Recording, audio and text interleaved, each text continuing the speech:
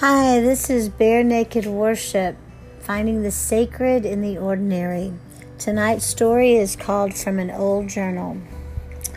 I wrote this for myself years ago when I was a struggling single mother of two adorable little girls, and my nights were often long because I couldn't sleep. I was filled with anxious worries. I was lonely. I was scared.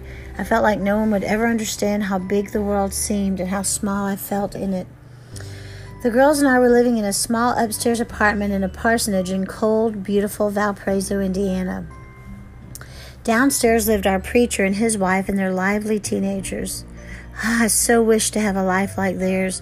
They were creative and happy and warm and friendly, and they had neat things like a pad by their phone with real messages on it and a routine and chores and real meals together at a real dining room table where they ate food that filled their bellies while they shared conversation that filled their souls. They came up with wildly perfect birthday parties for my oldest daughter. The other one was still a baby. And I always didn't want to leave their warmth, their sunny home, their happy smiles, the safe, secure stability I felt around them.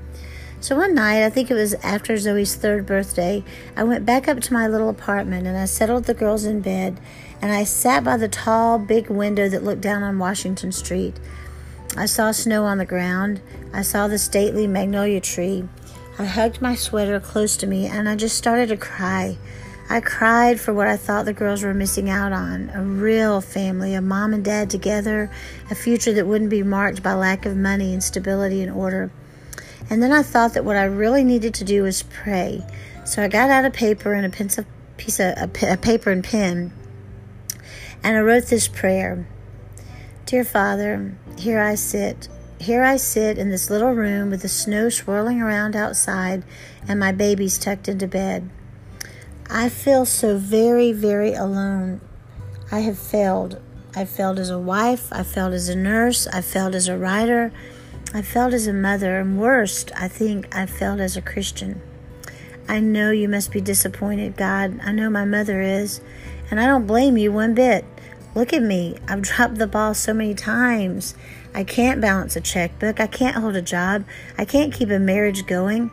I live in an apartment above a real family, a family that works, that is the real deal.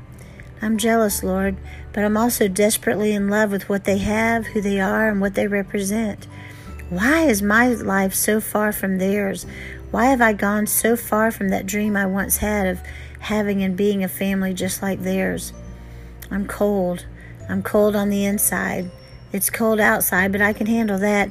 Even the millions of trips up and down the stairs with the girls, always being so afraid I'll drop one of them. Always tired by the time I finish bundling them into those infernal snowsuits. I hate snowsuits. But still, I can handle that kind of cold. The wind whipping my face till it's red as beets, the snow crunching under my feet, freezing my body, as I give in to Zoe's millionth request to make snow angels with her. It's all cold and white and winter and freezing and blistering cold on my lips, my hair, my face, my arms, but I can handle this cold. It's the cold in my heart that scares me, God. It's the coldness that tells me I'm never going to make it. I'll never be good enough, strong enough, smart enough. I'm just never going to make it. I'll be a failure for the rest of my life. I can bundle up in 2 coats, wear a fuzzy hat and thick mittens to counter the other cold, but there are no coats, hats, mittens, scarves, or blankets for my heart. It is cold and it is impenetrable. Are you there, God? Can you still hear me? Have I fallen too far beneath your heavenly radar? I joke, but the fear is real. I really do wonder if I've flown too far beneath and too low even for you to find me. If you're there, if you care at all, will you please answer me? Please find me. Please let me know. I need you. I don't deserve you, but I do. I need your love. I need your warmth. I need you at my table. I need you in my home and in this cold, icy heart of mine. In Jesus' name, amen. That was the prayer. Beneath those words, scrawled hastily and with a few stains from old tear splotches, I saw another prayer written. This is what I felt God said back to me after my prayer to him. Dearest child, I see you sitting there by the window as the snow falls down. I see your messy ponytail and the stain on your pink shirt from where Chloe threw up. I see your cluttered living room and the sink full of baby plates and bottles. I see your baby sleeping in the bed with a tiny quilt your mother sent from Georgia. I see your head bent. I see the tears falling on your journal as you write to me. Yes, my child, I see it all, but I've always seen it all. And I hear you. I hear you crying in the night. I hear you trying to put up a good front around others. I hear the quiet desperation that you think you hide so well. I hear you.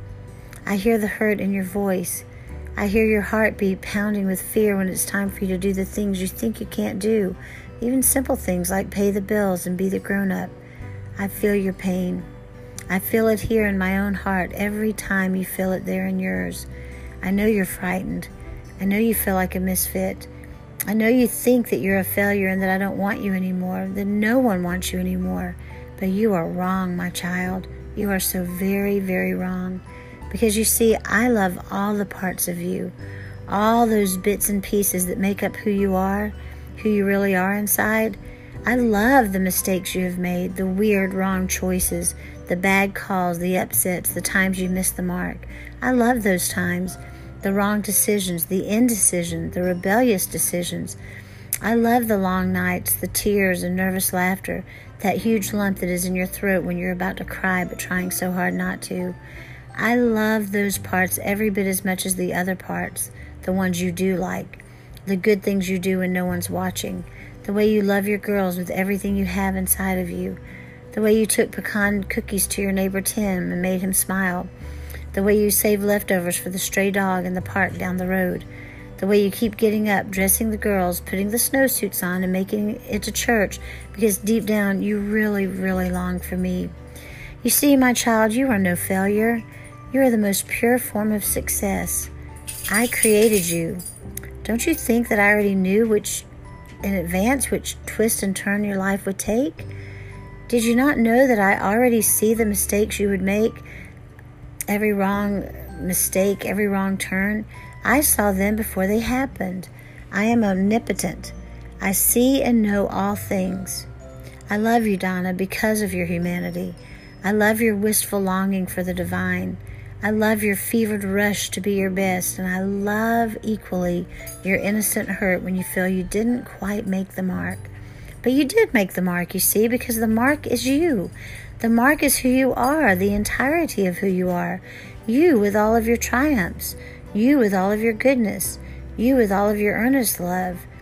And you equally with all of your failures, all those falling down times, all the mistakes and shortcomings and what you call failures. It's all part and parcel of who you are. An incredible, amazing, honest, real human being. I do all things well, my child. That includes you.